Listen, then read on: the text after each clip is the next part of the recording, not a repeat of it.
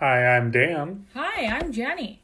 and this is Rookie Movie Reviews, podcast where we are talking about the top 100 movies of all time as chosen by users of the IMDb site. Today, we watched Paths of Glory. Paths of Glory. What'd you think of Paths of Glory, Jenny? Gotta say, wait. No. Say it. I want you to say it. You have to say it. I gotta say, this is one of the top 100 movies of all time. Flawless delivery as always. Also, little side note to the intro here.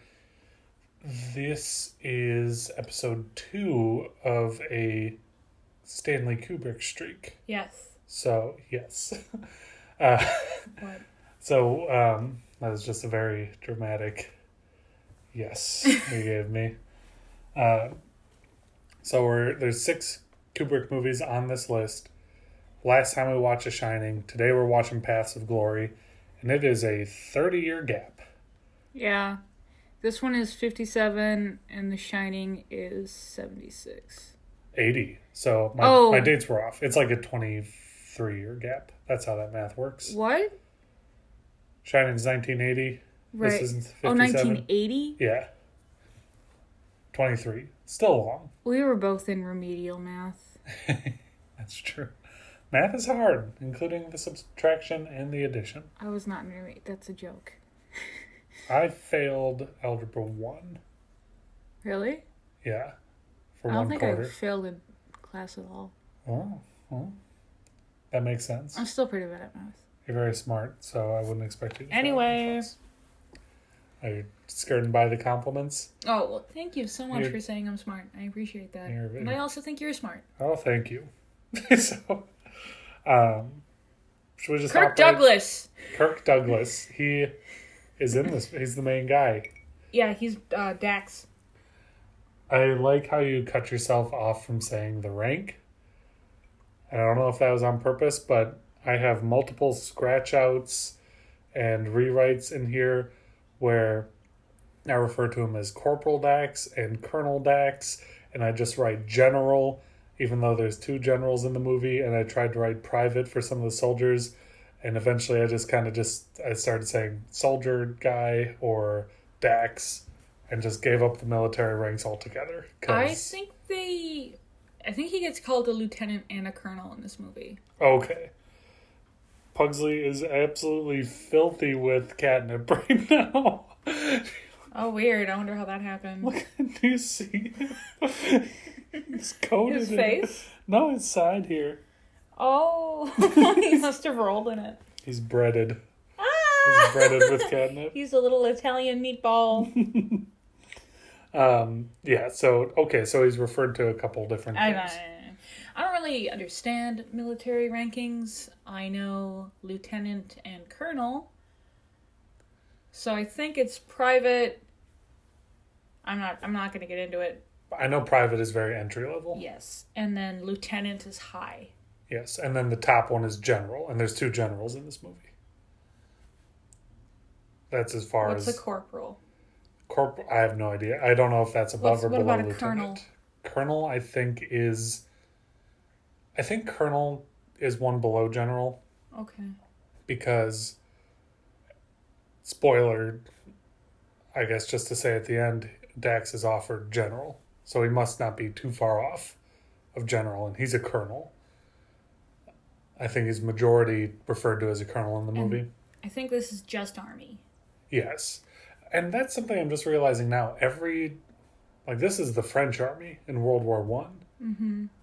And that's the same ranks as the U.S. Army. I just kind of feel like people... I bet it's translated. Yeah, but also... It is translated, but also... Like the British Army when we watched 1917. Yeah. They say lieutenant instead of lieutenant, but same ranks. Yeah, I think they're... I just mouthed the word really for our listeners. Yeah, really. British people say lieutenant. They also say colonial. Yes, but not for colonel. No. Colonies. Oh, how colonial. Crumpets. You had me going on that. I'm so funny. Okay, Yes. so it's France. And It's technically Germany. Well, no, it's France. It's the war. So it's 1916. And it's France.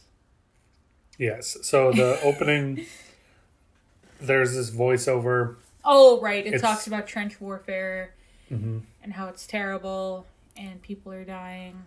It's also in black and white, which kind of Oh, threw yeah. me. Like, I knew it was older. I didn't know how old, but it came out in 57. It's a black and white movie.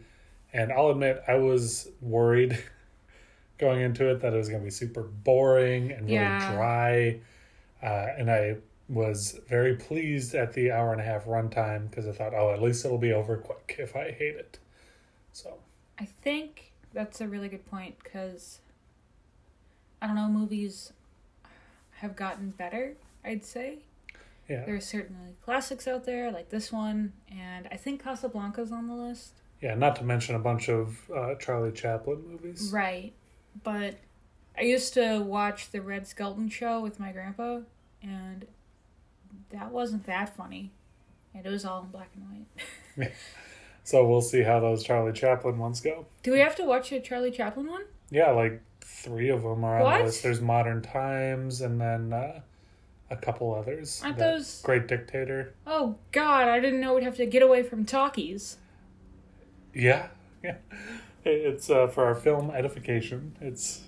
It'll be a good time. I commiserate with the look of unease on your face, but I think... they're pretty short. They're like an hour and 40 minutes or something. Is that one with the moon? Paper Moon? No, not Paper Moon. That one, The classic one? no, like one of the earliest ever where the rocket is in the moon's eye or whatever. Yeah. No, that's not on the list. Okay. That doesn't seem long enough anyway. Right. I Could don't be know. a feature length. Feature length. Um, People used to pay a nickel to watch 15 minutes of animation. exactly. Uh, How uncivilized. no, quite colonial. Indeed. Yes. Yes. Perfect. So this opening scene, we get the voiceover, talks about trench warfare, and then we see the two generals talking. There's Brulard, who's a portly general, is how I pinned him immediately, because they're both generals. And it's 1916, so they would use the word portly. Yes, they're both jockeying for power or whatever. Yeah. And this portly general kind of demands, in very polite terms, that the other general, who I assume has fewer stars, takes this objective called the anthill. Mm-hmm. And when he tells him, will you take the anthill, the General Miro, I believe is his name, Yep. he says, that's impossible to take. I don't have the men for it. My men are exhausted. They trusted me to make the right decisions for them. I cannot take it. And then the portly general, Brulard, says, well, there is a star in it for you, and they're thinking of putting you on some special team or whatever, the 12th Corps or something. And he says he'll do it. So he's very clearly influenced by this gain in stature. And they both kind of just sit there and agree that they're very honorable and doing this for the good of the country. Yes. Not after this, I just want to talk about this scene. There's a scene where they're going through the trenches. Yeah, this is after, yeah. Oh, it's okay. And I really like it because after watching 1917, the single shot of people in a trench, I just really appreciate, especially back in the 60s, what they would have had to do to get such a long shot as they weave through the trenches. And I thought this was pretty impressive filmmaking, especially since 1917 almost got an Oscar for doing it. Yeah, that's a really good point. And I felt the same exact thing because we see the general going through this trench and it is one take. It's super long. He's greeting all these people. And I'm glad you pointed out how much like 1917 evokes this, because there's a couple scenes early on here in the trench bits where I just couldn't stop thinking about 1917. Yeah. And of course, Sam Mendes's 1917. Yes. Not something else. Another movie. Good call out. Yeah. Nice. I did not remember the director of that one, but good recollection there. But yeah, totally great point. Slow take through, or super long, fast take through the trenches. They kind of talk about the concept of being a ninny before this walkthrough, and then they meet a guy who's shell-shocked. And there's 2 points I want to make real quick. One, the cut from the super fancy estate house where they're talking about this battle that they need to take, and then the gritty trenches with explosions and bullets and injured people. And then he walks through. The second point is he meets a shell-shocked soldier. The guy says, he's just a little shell-shocked. And the general freaks out and he's like, he's not shell-shocked, he's a coward, he's scum, get him out of here. Yeah, and there's no such thing as shell shock. Exactly. And also, that's a tongue twister. No such thing as shell shock alone. Yeah. I feel like saying shuckle. That's a Pokemon. Sushi and sashimi. Whitefish is not sashimi grade. And, okay, we also talk about how for the anthill, he might lose, like, half his men. Yes, it's there's a couple pretty on-the-nose characterizations, I'd say. It's not super subtle, but they're standing here and they talk about how the general he's like looking through the periscope at the anthill, the goal of the campaign or whatever. Yeah. And as he's doing this, a group of severely injured soldiers walk by, and he's like, not so bad of an objective. And as he says that, this group of people with like head wounds and stuff walks by. It's like, okay, I get it. Kubrick, real nice. And they talk about the number of casualties when a reinforcement platoon or something comes in. And the major refers to his own soldiers as animals and dogs. And this is when they're meeting with Dax. So I guess I'm kind of jumping ahead here. Oh, it's fine. But they go in to meet with Dax. They learn of casualties, and the major calls them animals. And Dax is like, I think of them as humans, actually. And we're like, okay, this is the hero. These guys are disconnected and all that stuff. And this is what you mentioned with the odds of survival. You know, they're basically hashing out percentages to get to the wire, get over no man's land, take the objective, and by the end they're at like 40% survivors or something. Yeah, something really low. But if they take the anthill, it's a huge victory against the Germans who currently have the anthill. Exactly. And there was one real funny point here where they set up the odds between the general and the colonel, where the colonel makes a remark about some poet's views of patriotism. And I forget what the exact terminology he uses is, but he basically refers to the general as scoundrel, because the general is touting the glory of France in this objective, and the colonel is saying it's going to be incredibly costly for my men, and you're basically sending us on a suicide mission. General says, it's for France. And the guy says, patriotism is the last vestige of scoundrels. And they get in this big old argument, and the general basically tells him, do it, or I'm relieving you of duty. Yeah, he'll get furloughed. Permanently furloughed. Which is a word we've been hearing a lot these days. Yeah, no fun, but very pertinent to the movie. What were you trying to do? I had a knot in my hair tie. Yeah, I saw this. You're pulling this thin, strained part of the hair tie really hard, and I'm like, she's trying to rip it. And it rips. Oh, fuck. Really thought that was the end goal. Are we keeping that in? We don't have to. You're editing it. Anyway, okay. So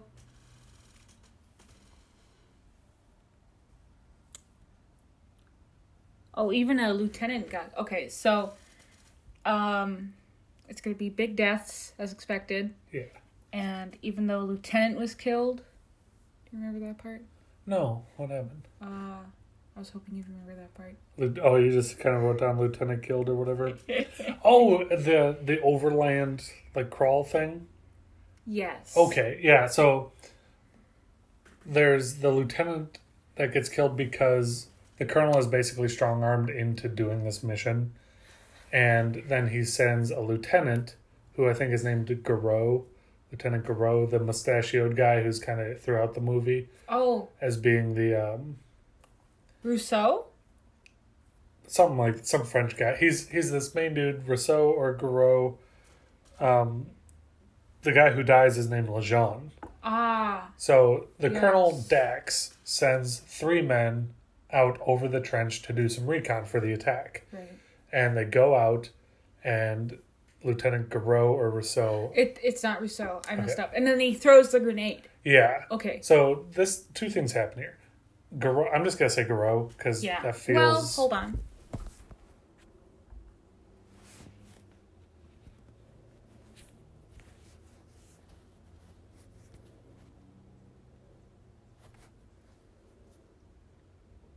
Roger. Okay. Okay. So, I'm going to talk about it. So Dax... Okay. Before the attack, there's a few late-night scouting people, and there's a lieutenant named Roger, and he sends 2 men ahead, but he gets freaked out, and he throws a grenade and retreats. And then the other person, the Corporal Paris, finds the body of one of the scouts, and the one that got killed by the grenade, and he confronts Roger. Do you want... Yeah, so, like you say, Lejeune gets killed, and then afterwards they're debating what charges are going to come to one another. So Roger basically tries to bribe Paris into saying, that it's not going to do anything to bring this up against me. He acknowledges that he probably did kill Lejeune, but it's really not worth it to even argue. And Paris is like, you did kill that guy. So, what do you say? Was this the scene on the staircase? No, this was still in the trenches. Okay. They return from the scouting mission, and Roger is like, oh, you made it back. Like, all buddy-buddy. And the guy says, you killed him. And they basically threaten one another with the charges that will be levied at one another. And this is all to serve the fact that the commander, Lieutenant Roger, does not like Paris. And before they go on the scouting trip, Paris even mentions, we went to school together and he didn't like me then. And then the colonel comes in to collect the report, and Paris is strong-armed into lying. So, that all kind of segues into the corporal, or the colonel. This is where I screwed up. Colonel Dax discusses the battle plan with a group of soldiers. Oh, okay. And That's says, a bunch of soldiers are kind of saying, what are we gonna do when this happens? And Dax is like, the conversation is basically all of his subordinates are saying, well, this doesn't make sense because of X, Y, and Z. This seems like a bad plan. Mm-hmm. And Dax just says, yeah, I agree. Like, so a bunch of us are going to die. And Dax is like, yeah, for sure. I'm not afraid of dying. Yeah, that's a great conversation that happens just after this scene. Do you want to kind of cover that? No, go ahead. I've just covered the last one, so I insist. Dan, I have a confession. What? Fell asleep. Fell asleep during this one? I don't blame it. Like, it's 57. It was pretty slow. Okay, so this conversation that happens just after is probably my favorite part of the movie. Oh, and you didn't want to talk about it? Well, I was just rambling before. What if I butchered it? Then I would have jumped in and been annoying and clarified. So these 2 soldiers who we have not met just yet, but one of them is Paris, I believe. I didn't quite catch it. It was black and white and nighttime. Uh-huh. But they're sitting there whispering, and they're arguing about their fear of death. And one guy is saying, you don't fear death, you fear getting hurt. And they're basically comparing notes of, would you rather be shot or stabbed with a bayonet? Yeah, so And I was not asleep for that scene. I just didn't write anything down. Yeah, so it was a great scene, right? And they're kind of talking about death and dying and the fear of death. And I thought it was really, really impactful to see these two people who are going to die imminently kind of talking about how they would like to die. And they're not afraid of this doomed attack, but they are rather afraid of the possibility of dying in one way over another. I thought it was really effective, and I thought it was my favorite because it was so frantic and hushed and just between these two soldiers who are in the shit rather than generals and corporals talking about the shit. Real quick before we move on, as far as generals in the shit, there's multiple times before where General Miro talks about how dedicated to his men he is, and then we see him double cross them and agree to the attack. And he's also saying, I dislike armchair generals, you need to be on the battlefield. And then every time we see him, he's in some bunker watching. Like, he's such a hypocrite. Yeah. And he's such a bad dude and a bad leader. He's a good villain for the movie. I think I'm too biased against black and white movies because I just have this feeling that there will be no substance. Yeah.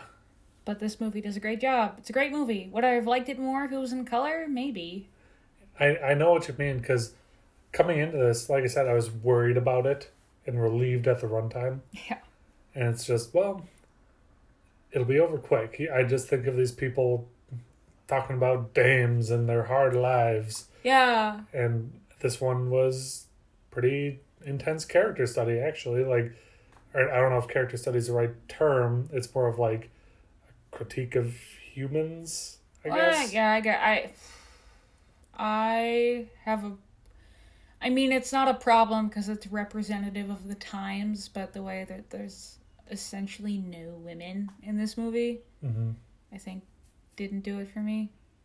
Yeah, it's very much one specific group of people. It's not even... White men. Yeah, it's not even men. It is white men. And white Christian men. We probably sound like SJWs, you know, or like in the over-the-top what red pill people think of SJWs as. Okay. But because it's like, yeah, it's a World War I movie, but also the entire world was affected by World War I. Yeah. The movie was about soldiers, so it makes sense because they didn't let women be soldiers back then. Mm-hmm. Until the very end, spoiler alert, where a woman is brought in to serve as a savior to all the men, or serve as a conduit of humanity for them. So, I don't know, I just... Anyhow, we'll burn... No. You just what? Just don't like it when a man tries to brush away my thoughts and feelings. No, I'm kidding. Yeah. No, it's fine. What did you want to say? No, we can move on. I don't have comprehensive thought. Okay. So, the attack happens, right? So we see them whisper about their fear of death. Next scene, the attack is going on. Colonel Dax is walking through the trenches as they're getting bombarded with artillery, and he hears the countdown, and they jump over. What I thought was cool was that Dax was the first one over, very indicative of, look at this leader, as opposed to General Moreau. Dax is the first one over leading the charge. And they have a really slow crawl across this battlefield. People are dying. Pretty intense scene.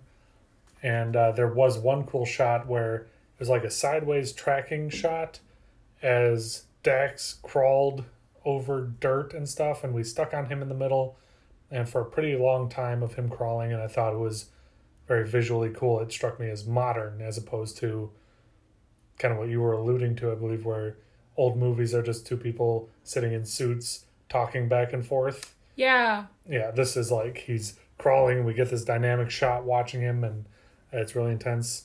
The explosions, though. explosions. Practical effects. You have to give them their dues. Mm-hmm. Can't CGI anything in 1957. There aren't computers, really. Right. So I don't think it's fair to knock this movie down a peg for working with what they have. I think this movie could have been in color, because it was 1957, and I know there was color available. I don't know how much of a bigwig Stanley Kubrick was. I don't know why he couldn't afford Technicolor back then. But Kirk Douglas was in a talkie that didn't have any color? Crazy. Outrageous. So, not gonna knock them down for working with what they had, but by current standards, not convincing. Yeah. Not to mention the sounds of the explosions. They were definitely repeated. It sounded like they had 4 different explosion noises. Maybe we should look up the budget for this movie. I suppose. I was actually reading the Wikipedia. Mm-hmm. The budget was $1 million, like around $1 million. In $1957? Yes. Okay. And it roughly broke even as far as that's profit goes. Funny. Mm-hmm. And I always think it's funny when a movie breaks even. Especially, I don't know if they did it back in the 50s, but the way that they budget movies now, you can still be at a loss, even though at the box office you are a breakout hit. Because the way they do accounting, they don't want to give the actors the bonuses that they would get allotted if they made so much above what the production costs were. Oh, really? I didn't know that. Yeah, it's very common.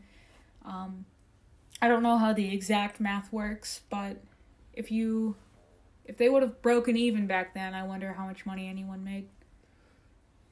Maybe not a lot. I have no idea, movie economy. Oh, it's crazy. Hollywood's crazy. I believe it. Not to mention all the guilds you have to be in to be represented and all that shit. I was looking up, because I was curious, did this get nominated for anything?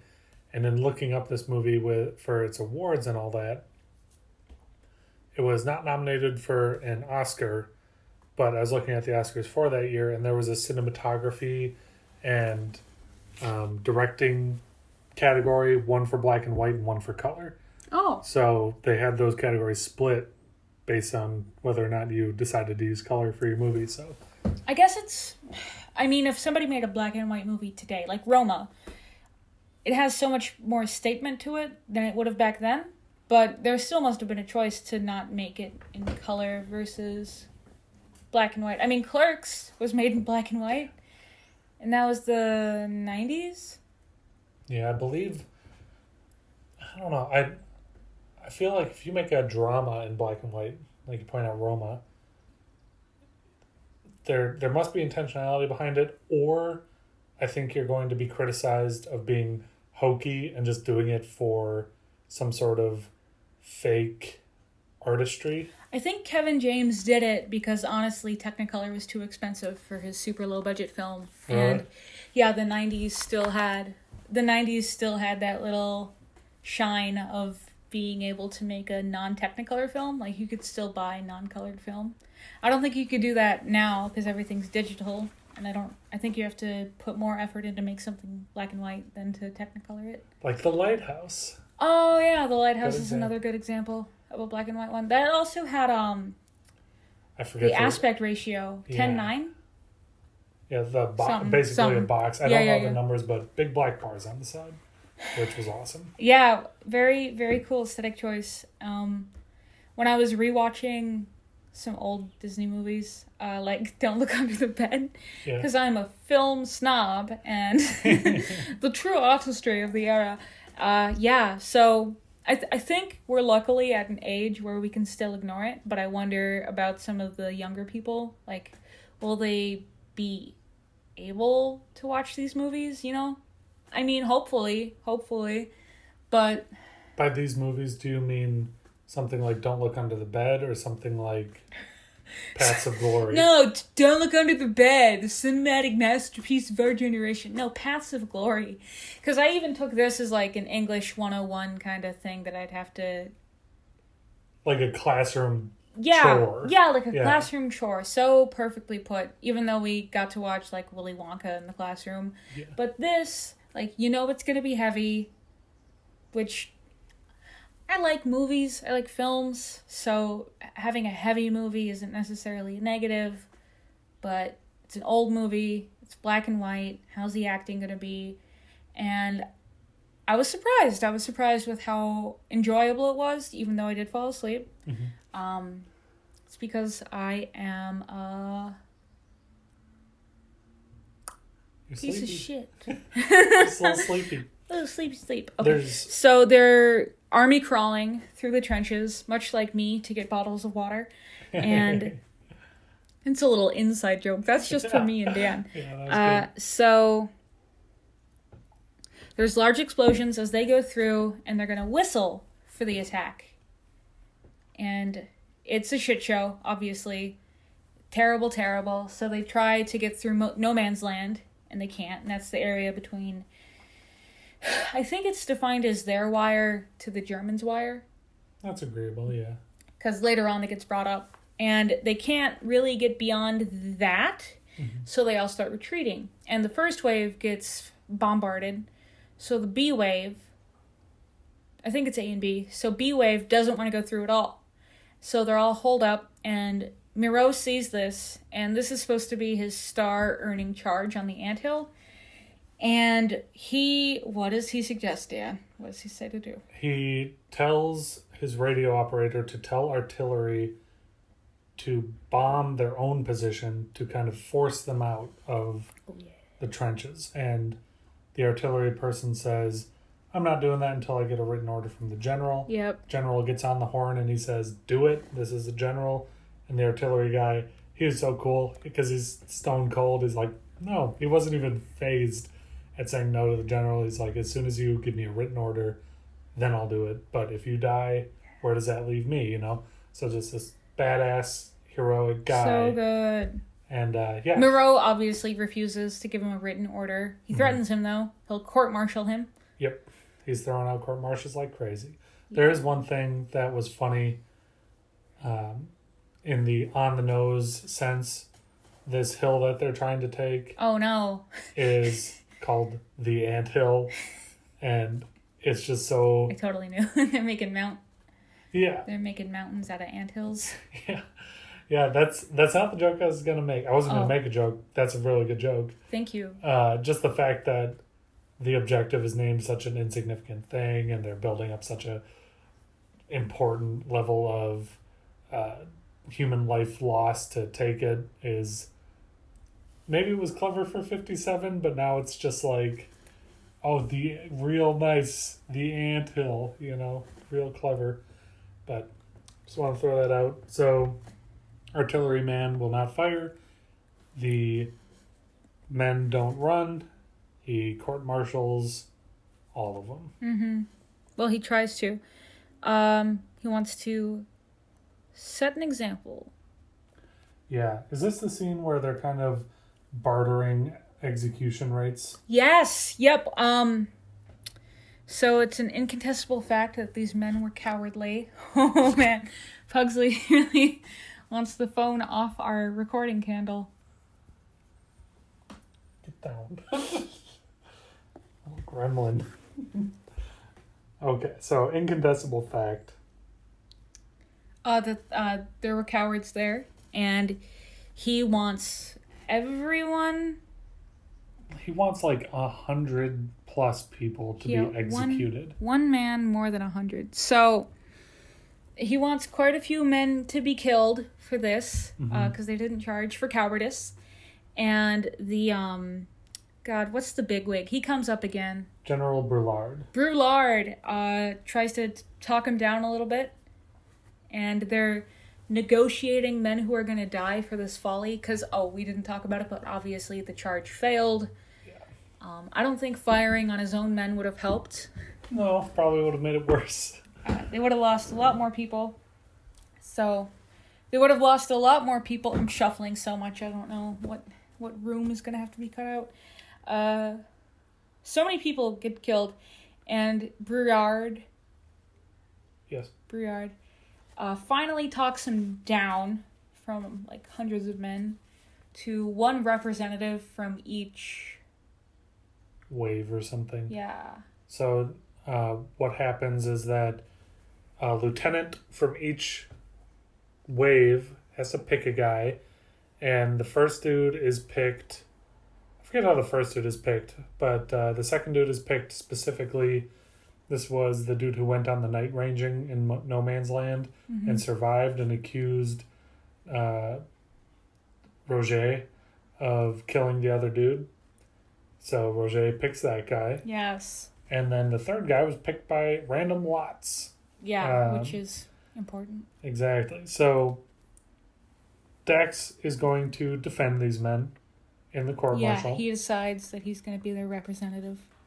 And the court-martial begins, and all I wrote down for the court-martial is that it is supremely frustrating to watch. That is fair. Yeah, he wants them to act like brave shoulders. Okay. Dax talks to them while they're down in jail. I would say the dungeon, but that's not... It looks like a dungeon. It does look like a dungeon, which is on purpose, but it's like a hayloft. I don't know. It's somewhere to keep prisoners. And he's talking to them, and he tells them how they're going to have to act. They're going to have to act like brave men, because if they get seen to be as cowards, if they are seen as cowards, then... God damn it, Buxley. Okay. If they're seen as cowards, then it just embellishes the narrative that Moreau is setting forth. And they're going to have it at some point in the day where the sun's going to get in their eyes, so they have to look into the sun. They have to be brave, and they can't look like dogs. No dogs. Yeah. Can't look hang dog. Hang dog. So he's trying to give him this pep talk because he's pretty much confident that he'll save them, which I think sets the tone for what we expect is going to happen to the soldiers. Because he expects them to have some kind of ex machina. What is it? Ex machina? Is it ex machina? Yeah, ex machina is correct. Deus ex machina. Deus ex machina. Of a last second save out of nowhere. Yeah, Deus ex machina. And we expect that to happen. We think Dax is a hero. He definitely gets portrayed in this heroic light, because he's this moral compass, and he obviously knows good from evil, right from wrong. He's a stand-up soldier. He's what you think French hero, would be like. He's brave, quick-witted, and merciful. And then we get to see the boys in prison. And it's sad as hell.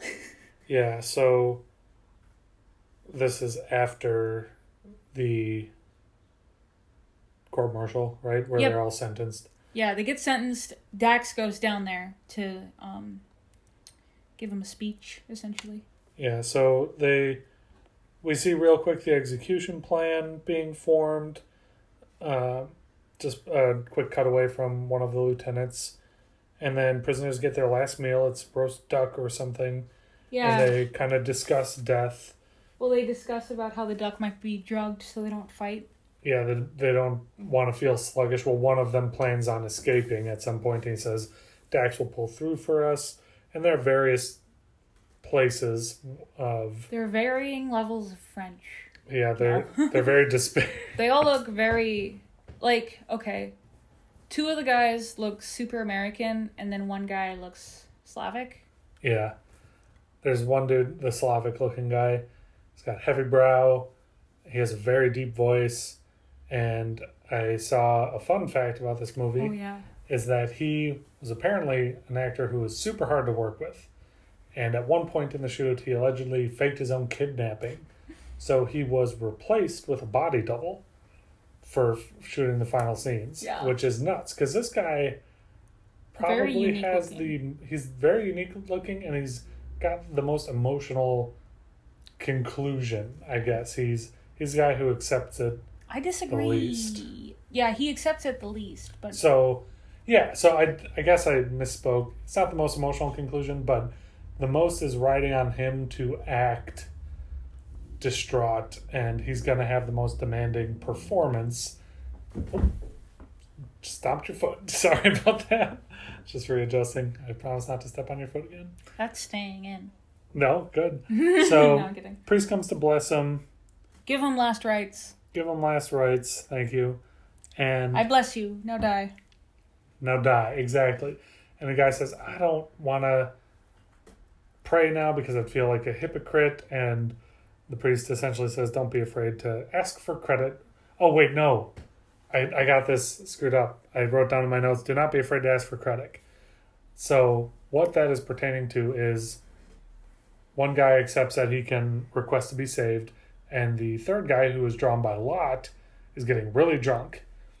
And he says, a bar in my hometown had a sign that said, don't be afraid to ask for credit because we are very polite in how we refuse. So he's basically disparaging the priest and the priest's role, and he gets drunk enough and he takes a swing at the priest. Oh, yeah. Yes, and then one guy has to knock him out because he's belligerent, he's fighting, and this punch, he falls backwards and fractures his skull and becomes comatose. Yes. Well, he fractures his skull and then they get a doctor down there. And the doctor says that the injury is so bad that he might not make it through the night. Yeah. And that he suggests strapping him to the gurney so he doesn't topple out when you turn it over. Yeah, as in, he's still going to be shot and killed. Even, like, I forget if it's right now or later, but one of the lieutenants says when he gets up there, pinch his cheeks. Yeah, they say it now. So he's awake to be shot. The general wants him conscious. Mm-hmm. And it's like, damn, super messed this guy's up. cold. One thing right after this is when Dax calls Roger to his quarters. Yeah, that's right after. Yes. Want to cover it? No, go ahead. So he calls in Roger. What we see is that Dax calls in Roger to run the firing squad, which will execute these three men, because it's beginning to look more and more like they're not going to get out of it. And I like how Dax, he knows what's up, because the guy who's drawn by or picked by Roger has told Dax at this point about their disagreement and the execution, so to speak, in no man's land. And Dax has said at this point in the movie, we'll look into that after this whole cowardice thing, but it's not related to why you were picked and what you have to do. He's running into the microphone, so he's probably causing some ruffling noises on the phone. He's offended that we moved it away from him. Pugsley's part of this podcast as much as we are. So this scene I like a lot because he is definitely in command of Roger and he knows what's up. And he is describing this brutal execution process.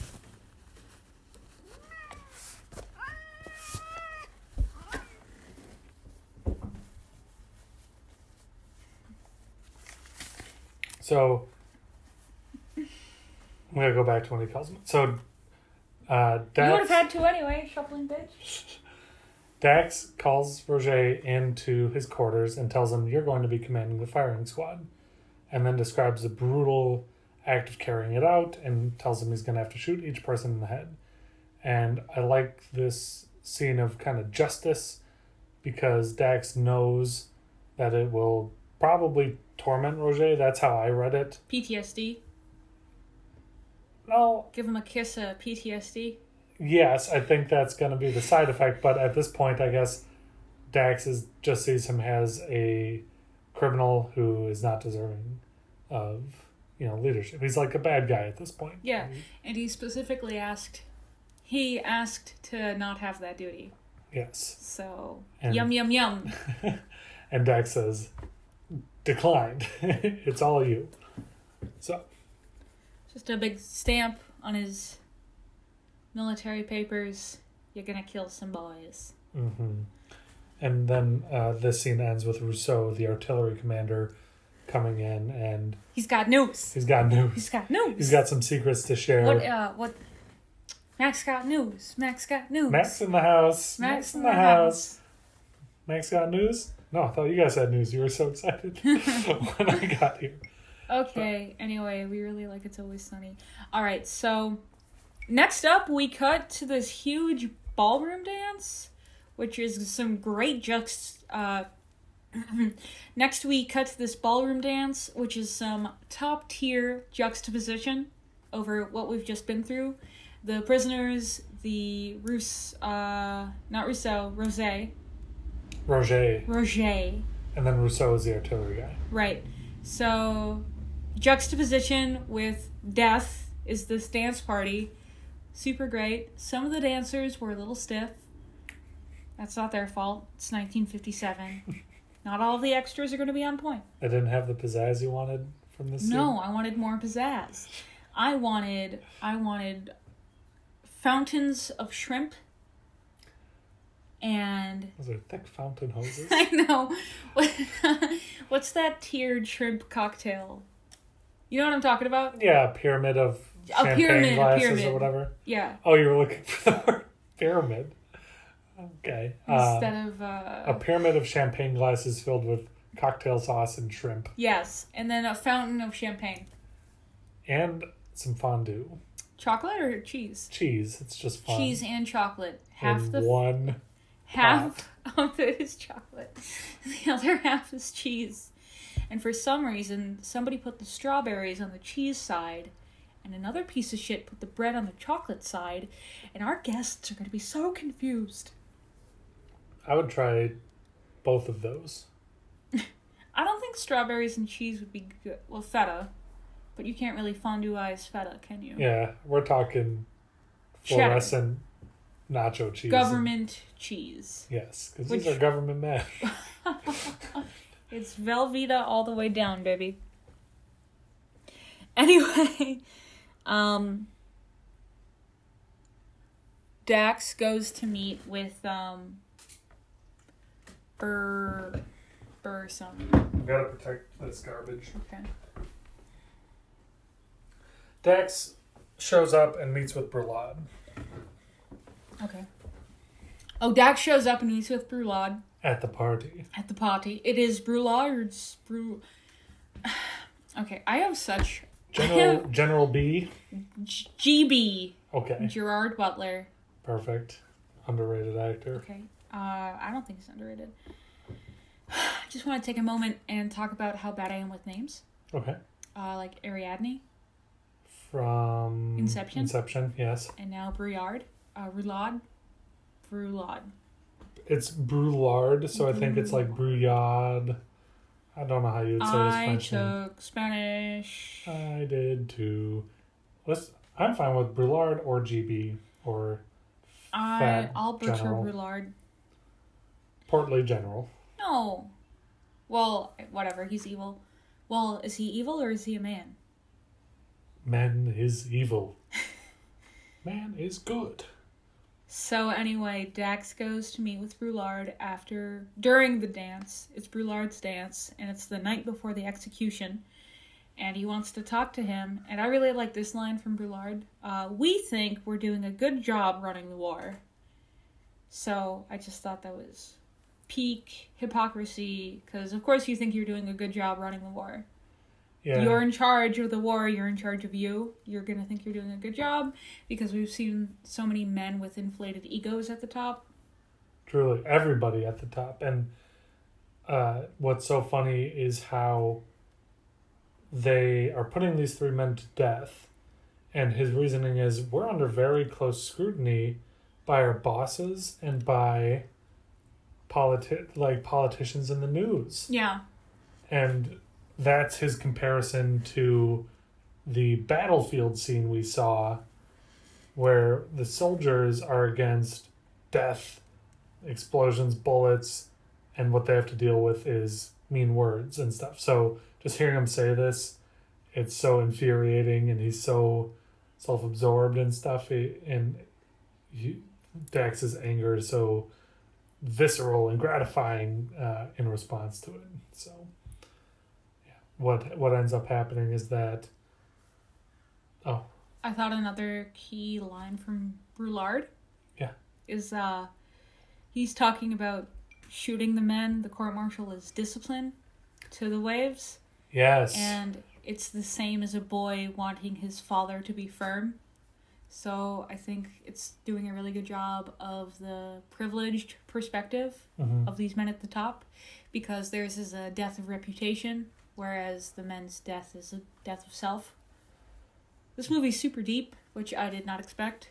Yeah, that's a really good point. And to make it more simple for my speed, is that just hearing him talk about how a good way to discipline, he says something super candid, such as, like, one way to maintain discipline is to shoot a man. And he says it so offhand that there's all of this more non-physical ideology, like you mentioned, death of self and all that, which is very intelligent. But then there's also, he wants to kill people, ha ha ha, like very face level, like I caught.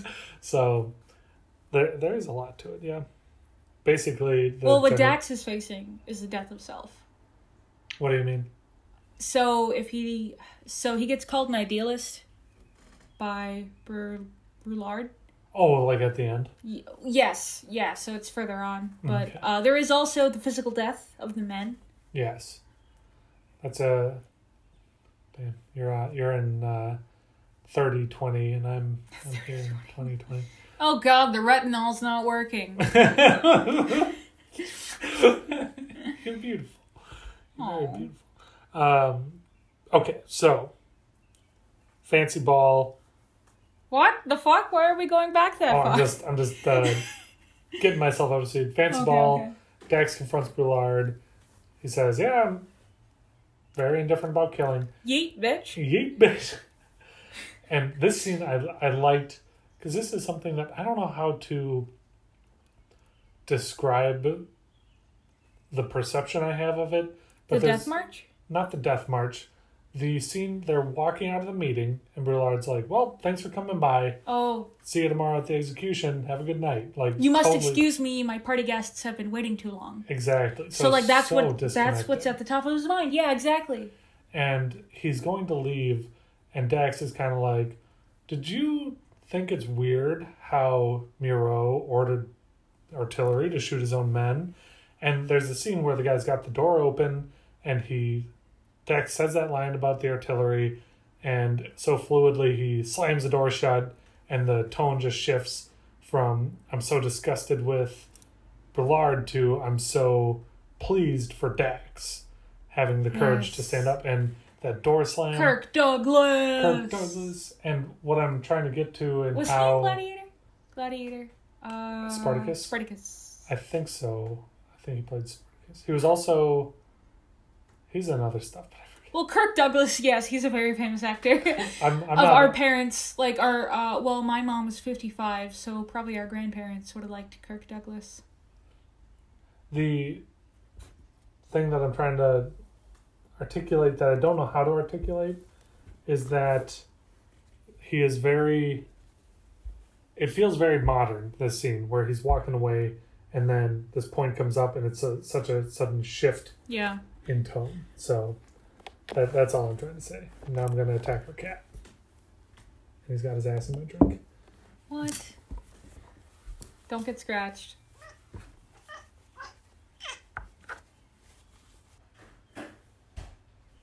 So yeah, just the shift in tone is really awesome and feels different than a 50s movie. I don't know how to say it, but I think we just have this bias over older films. Yeah. Because like older games suck, so older movies suck. Skyrim's still awesome. Yeah. And as far as it's kind of Skyrim was 2011. Yeah. This movie is 57. You know, the scale of... What video games did they have in 57? Right. Must have been really boring back then. It's just pre-Pong. That's crazy. Anyway, it's the 50s. So the three men are collected. The one guy who didn't want to pray breaks down and begs and is told to act like a man in his final hours. Toxic masculinity, because he's like, brace yourself. Yeah. It's like, he's about to die. And the guy who told him to brace himself is the guy who picked him to be executed. That was his lieutenant. Yeah, messed up. And he's like, he specifically says, I can't save you, it's too late. Act like a man, damn it. And it's like, dude, you are killing me. Yeah. So, I know you don't really look at these with the lens of what was it like back then, but even in the 50s, 57, like, is this what honor looked like? right? Is this, Brutus falling out his sword or some shit? Yeah. Like, it is very weird. And the whole time, I was having that same exact thought, like, did this shit happen? This shit happened. Like, they just executed people? Yeah. For... It feels so cowardice, bizarre. yeah. If you were a deserter? This did lend a new kind of light on... Because I can't think of any examples, but I've seen stuff where men are being... Probably in Game of Thrones, right? So sure, honor. The beginning of Game of Thrones... The guy is put to death for fleeing the Night's Watch by Ned Stark. He's like, oh, you abandon your post. I sentence you to death. And he kills him. But... he beheads him. Yeah. Ned Stark didn't see the shit out there, No. And it's just like, General Mio, he didn't see the shit out of him. Is it Oathkeeper? Ned Stark's greatsword is called Ice. And it's melted down into Heartsbane for Joffrey and Oathkeeper for Jaime. So cool. Yes, because it's a great Ice, yeah. A two-handed blade. Yeah, not for combat, but is used in beheadings. So, I sentence you to die. Yeah, so honor. I mean, that's supposed to be the 14 navies. Yeah, I have no idea about that. Medieval times. Medieval shit. But with dragons. Oops. Well, there used to be dragons. We just haven't seen them. Yes, dragon is a king's food. And I am a street urchin. That's 3 in 1 episode. Riff raff. Street rat. Where are we? So the 3 men are collected and they're marched out to a firing squad. And they're brought down this big thoroughfare of men. It's like a courtyard. And there's a couple platoons worth of men who are going to watch these guys die. And then a few rows of shooters. Yes. And so just the shots of like the rows and then the faraway shots of the posts that they're going to be tied to. Oh God, yeah, so heavy. Yeah, if I don't really have a frames it. Yeah, exactly. That's what I'm looking for. Like frame the context of everything that's going on. It's vast. It's vast, and I don't have an eye for cinematography and shit like that. But I don't think I do either. This but I think feels good. To see. Like, yeah, exactly. So like. You can tell it's a good director when lay people, because I'm a girl, when laymen like us look at it and be like, ooh, that's impactful. And I can tell that's impactful because of the symbolism of far away. And, when you look at the stars, and the stars make you feel so insignificant, that's what this scene felt like. Yeah, all these men, and then the death at the end. Yeah, death. Yeah, because they symbolize death. Yeah, these posts, and so simple but so deep. So they. God damn it, Kubrick! You've done it again. You did it again. So they get marched down. The priest is consoling this big guy who's in tears about how he doesn't want to die. Why can't any of them die? It's very poignant because, these 3 men are representing 3 platoons, which. These guys are literally at the bottom of the shit pyramid. Yeah. They get ordered to do something that doesn't work, and it didn't work, so they're killed for it. Like, the injustice is so frustrating. They get tied up, and there's something so bizarre about the scene. So they're tied up, and we get the shot from where on the side of the guy who's in the gurney. Yeah. We forgot to fuck with the line that the man you stabbed in the back is a soldier. Oh, no. That oh, shit. I'm sorry. At the end. Yes. Okay, we're good. I'm sorry. Oh, don't be. So the men are walking... Cut this, you dumb bitch. So the scene that I thought was so cool, and I think that this is another mark of good cinematography or good blocking or something. Yeah. But...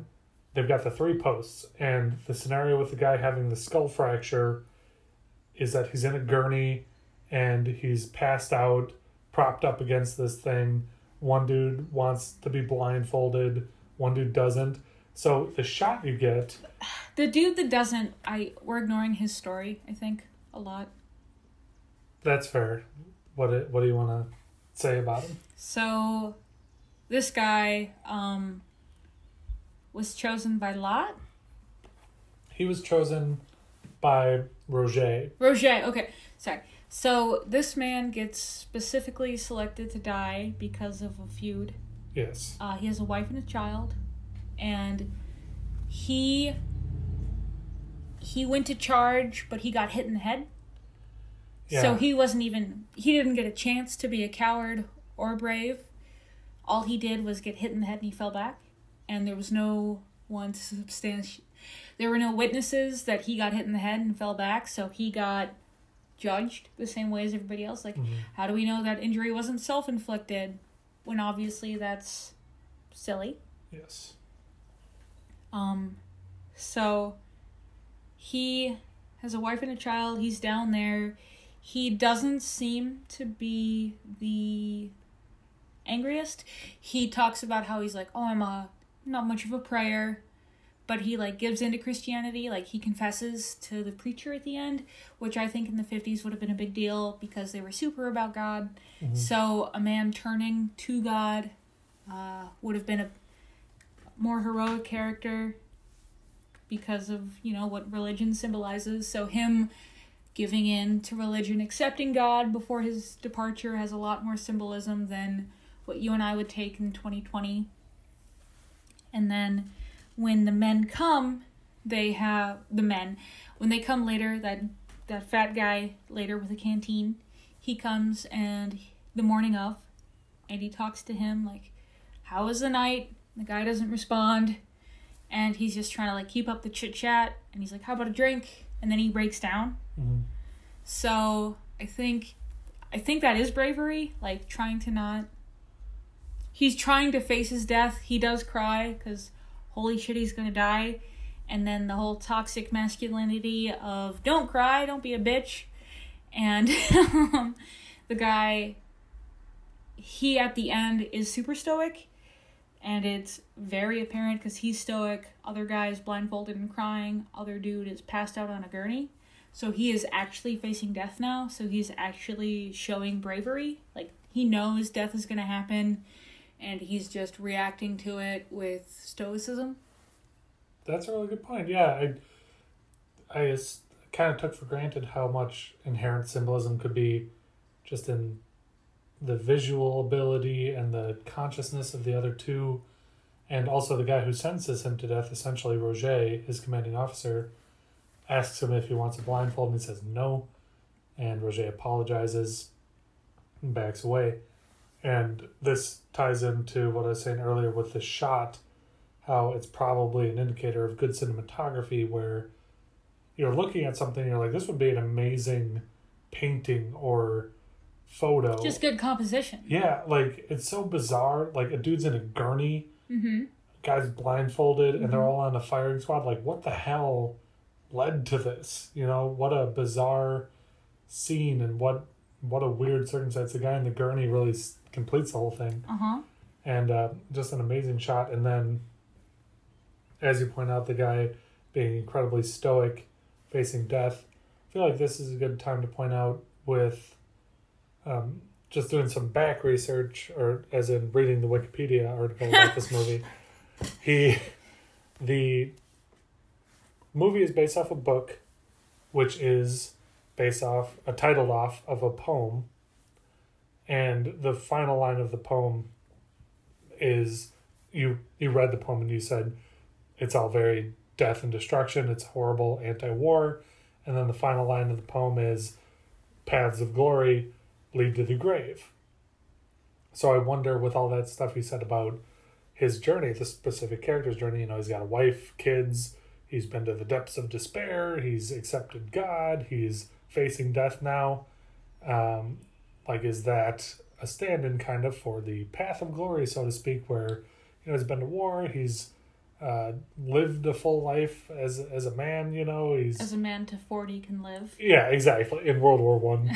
But I don't know. And then the big, it kind of felt like a twist almost how they were truly. It did feel executed. like a twist because the whole movie is setting up Dax as this pinnacle of morality. Yeah, he's a hero legislator.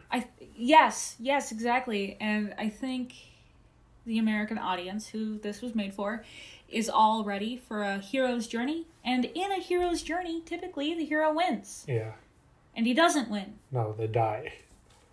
They get executed. It's very sad, and it's a good twist, yeah. It's so hollow. I didn't think it was sad. I thought it was unexpected, and then I thought it was disappointing, but I never thought of it as sad. I guess I think the movie does a super good job because it's disappointing, it's unexpected, and then we realize it was expected. This is the way things work. Yes. I don't know. I didn't feel like tears welling up. I felt frustrated and disappointed, like you say. So maybe sad was the wrong word, but I feel like the whole point was you should be disappointed in your fellow man right now. Yes. And frustrated with them. So frustrated. Yeah, I felt frustrated more than I felt sad. Yeah. Cool. Same page. Good point. Good call out. We cut to dinner now. Yum, yum, yum. They are eating something, Miro and Boulard. And they're just kind of talking about how the men died well. Great deaths. Great deaths for the men. And Dax comes in, and Miro, the absolute bastard who caused all this, says to Dax, your men died well. And he just stares him down and challenges him fucking say something. I dare you. I win, you lose. And then Boulard points out, I heard you ordered the artillery to fire on your own men. Dax just told me. It's the craziest thing. Miro freaks out, leaves, and then Boulard offers Dax the position of general. I think it's important to call out that he doesn't just freak out. An inquiry will be brought against him. So yes, he will still have the reputation death that he might have had if he had lost the anthill fully without getting his little bit of retribution against the few battalions. And is this not the same sentence that the three men had? They're yeah, there'll be an inquiry. It's just business. It's war. So Miro knows there will be an inquiry. He was just sentenced to death in that scene, pretty much. Oh shit, maybe. I feel because Boulard, I don't know if generals get shot by a firing squad. I suppose, yeah. But if they are treasonous and massacring their own men with artillery... Could be. But this kind of encapsulates, or puts a cap, I guess would be the better phrase, on the frustration. Yes.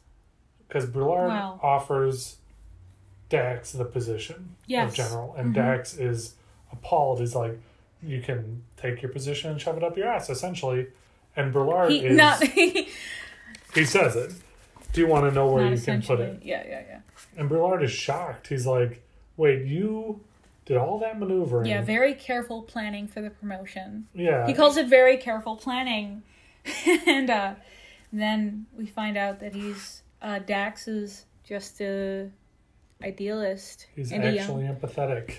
Dax calls him a degenerate, sadistic old man, which I think is very true. Mm-hmm. Because I think he is portrayed as a fun-loving guy, but because of the juxtaposition with there's a goddamn war happening, he is sadistic. Yeah. Because he can ignore all the death, and he's just like, ooh, tea in my general room. Yes. Ballroom dancing. Champagne. Yeah, he's jovial throughout the movie. Yeah, jovial. And we see him against Miro. Yeah. We see him against Miro, who's this intense asshole. Yeah, and he has this scar on his face, which I don't know what it's supposed to mean, but it probably implies that he's seen actual combat. Yeah.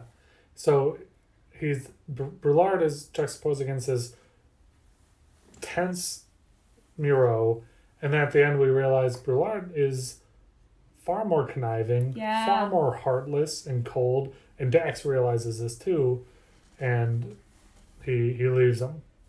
Do you kind of want to cover this final scene? Because you looked up some interesting stuff about it. all that happens.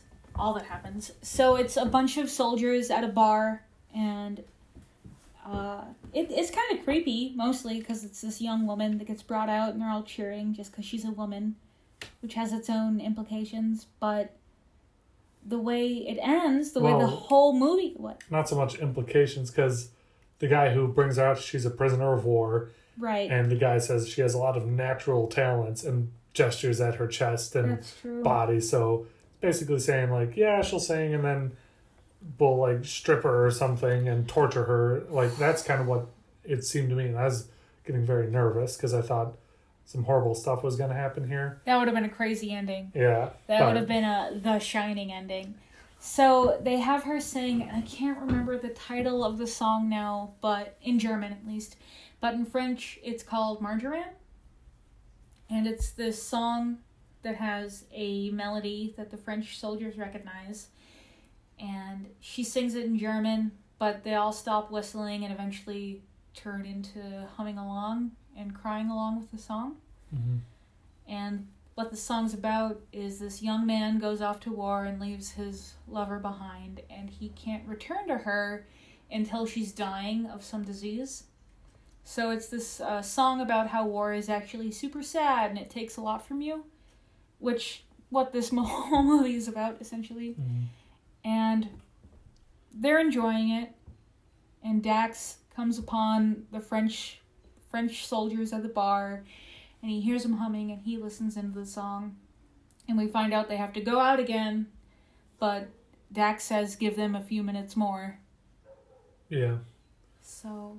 And yeah, that's it, and that's the end. He marches off. Now, one thing I want to ask, because there's a couple war movies. A couple? On this list. Oh, on the list. I think a lot of them. I think this is one of the few movies about World War One that I'm aware of. There's at least 2 about World War II, or 3. Well, because there's World also War III. No, there's 2 or 3, because there's also Holocaust movies. So Which we've are got World War II movies. Yeah, so we've got like Saving Private Ryan is on this list, The Pianist, and then Life is Beautiful and Schindler's List are on this list. Oh yeah. So what I want to ask, and this question might make me sound like an ass, so brace yourself. All right. But we pointed out early there's exactly one woman in this movie, and there's also the dancing women. Yes. Okay. There's one major woman. Yes, exactly. Okay. And she is used to contextualize all the men in the movie. Now, I don't remember much off the top about Saving Private Ryan, but I'm pretty sure there are no women in that movie. Not until the end with the family with Matt Damon. So, what I want to check, what I want to get the pulse on is the movie is about... As a woman. How we're approaching it. Okay. So, you pointed out, we already mentioned World War One is worldwide. Yeah. There's a lot of different lenses they could look at this thing through. Sure. 1917 did a really good job of including a woman into the story, I think. But again, just one.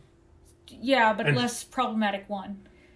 Well, she did serve to contextualize the guy's, caring nature, and then she never showed up again.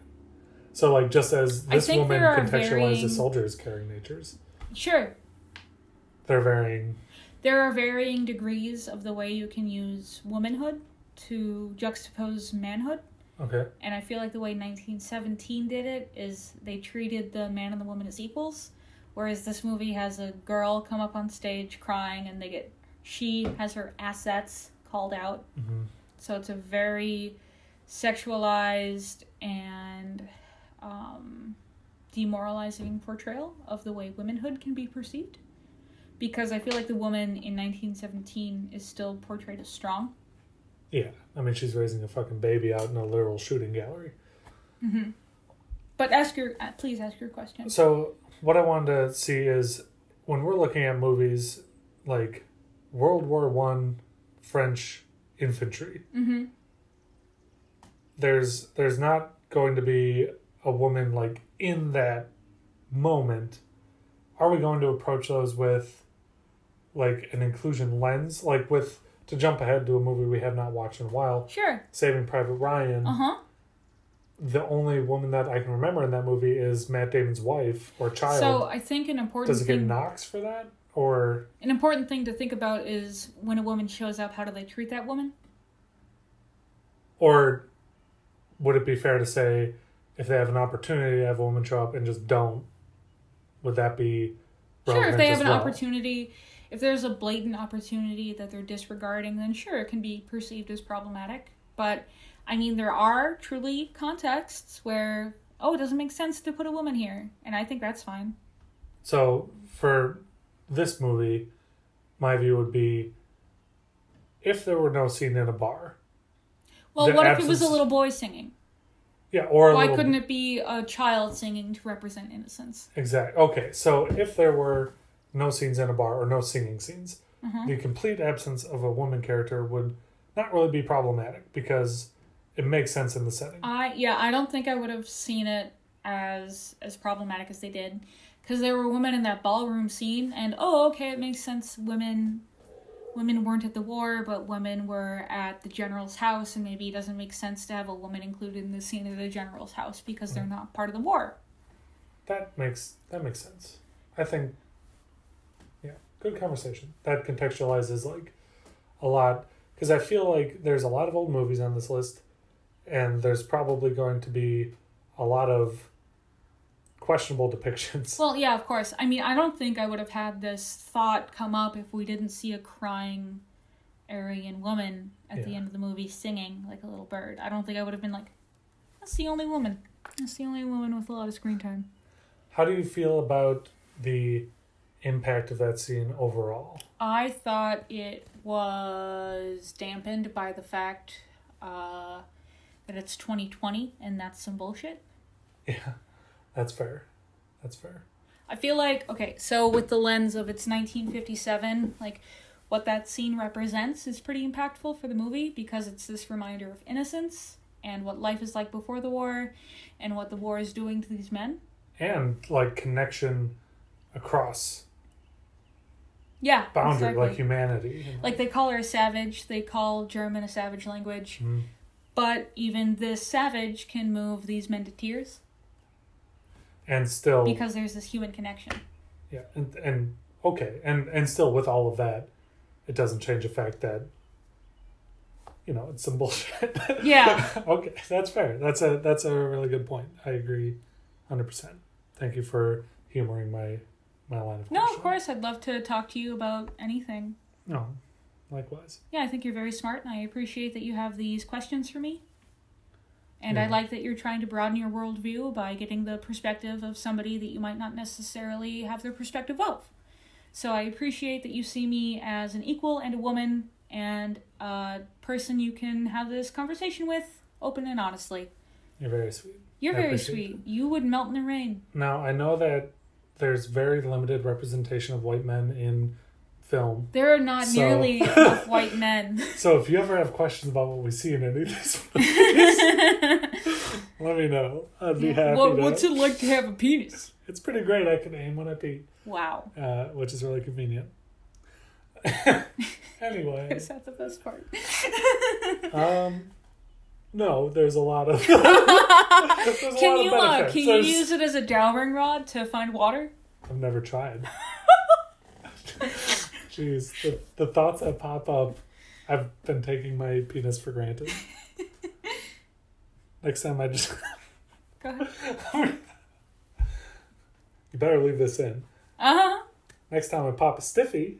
Oh, no! I'm going to look for some water. I'll just turn on the faucet. So, thank you. Make it real easy for you. Okay, so we finished off the movie. Give us some pluses. That's implying that you have a stiffy. Give us some pluses and minuses. Can you start over with We finished off the movie. Got the plot out of the way. Give us some pluses and minuses. And with minuses, I know we talked extensively about a big minus. So covered a lot of ground there. Do you have anything outside of like that final scene. Like, what are your biggest griefs with the movie, and what's some stuff that you liked a lot? Yeah, sure. So, not socio-political stuff, but the filmography. They do, since it's 1957, some of the cuts are kind of funny. Mm-hmm. Some of them are 2 scenes, and then they obviously just switch the transition opacity to show different scenes. Yeah. So that kind of cut, I think, is always cheap, and I don't think we see it so much in 2020, which makes sense because the way stories progress is so much more chop, chop, chop. So we see cuts instead of transitions these days. And then there's this one scene at the end where Dax gets highlighted with... It's a big close-up on his face, and there's a lot of light on his face. He does some pretty dramatic shadowing. And I think that's really hokey. Yeah, hokey. And it's so much like, look at this hero. Yeah. Look at him stand up to the man. Exactly. And, oh, Jesus, okay. I think that's part of the perspective I have on 1957 movies, which is why I wasn't super excited about this movie. And I fell asleep more toward the middle, before the men got sent to death. So like just the before the battle scene and stuff? Yeah, exactly. Okay. So I did fall asleep. I did get pretty bored at one point, so that's another negative, I think. What's any surprise positives? Anything? Any surprise positives? The commentary on what it means to be a hero, I think, was really poignant. Cool. Yeah, great. I think as far as positives for me, I was really worried about watching a 50s movie. Yeah. Thought it would be really boring, and overall, I was surprised by how kind of conniving everyone was and how engaging this, backstabbing, injustice-driven world was and how people contended with it. Basically, the plot and characters I thought were really engaging. Yeah. More so than I thought it would be. And also, some of the camera techniques, like tracking shots and long shots through a trench and over a battlefield and all these explosions, were really impressive. I had such low expectations.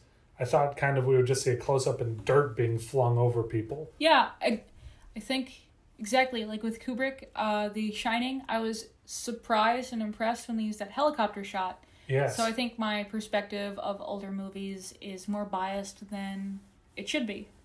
Yes, I agree 100%. I'm in the same boat. What I was going to say, this, I don't know if this is a positive or a negative, because it's positive for the movie, but it's a negative for like every other war movie. Mm-hmm. And it's kind of reset my expectations of war movies, because I have no idea the lineage of war movies. I imagine that this is one of the early greats as far as war movies go, because you got World War One to draw from and make commentary on, essentially with art such as Paths of Glory, and World War II is fairly recently finished. Mm-hmm. So 43? I don't recall. I think around then. So what my point is that we see stuff like 1917, and as we watch this movie, it's like, oh, 1917 was inspired by this clearly, and we see stuff like war movies such as Saving Private Ryan, and Vietnam movies and all this stuff, and it just feels like this movie set the bar for long takes, battle scenes, human reckoning with war, and it feels like war movies... I think we should probably call out that humans reckoning with war has been a long-standing conversation. With the Great War? With Great Wars? I think Dulce et decorum est per patria mori, that whole poem, and Paths of Glory, and yada yada, were all written about World War One. So it's just different mediums. So there's tons of poetry written about how shitty World War One was. And I think Johnny Get Your Gun, that might have been World War Two. But I don't think it's fair to say that this movie set anything with war perception.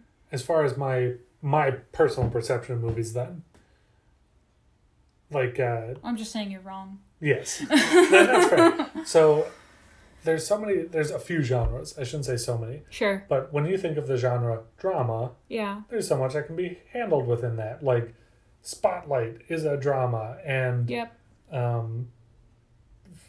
Now I'm just blanking on movies, but The Farewell is a drama. The Farewell is drama. Room is a drama.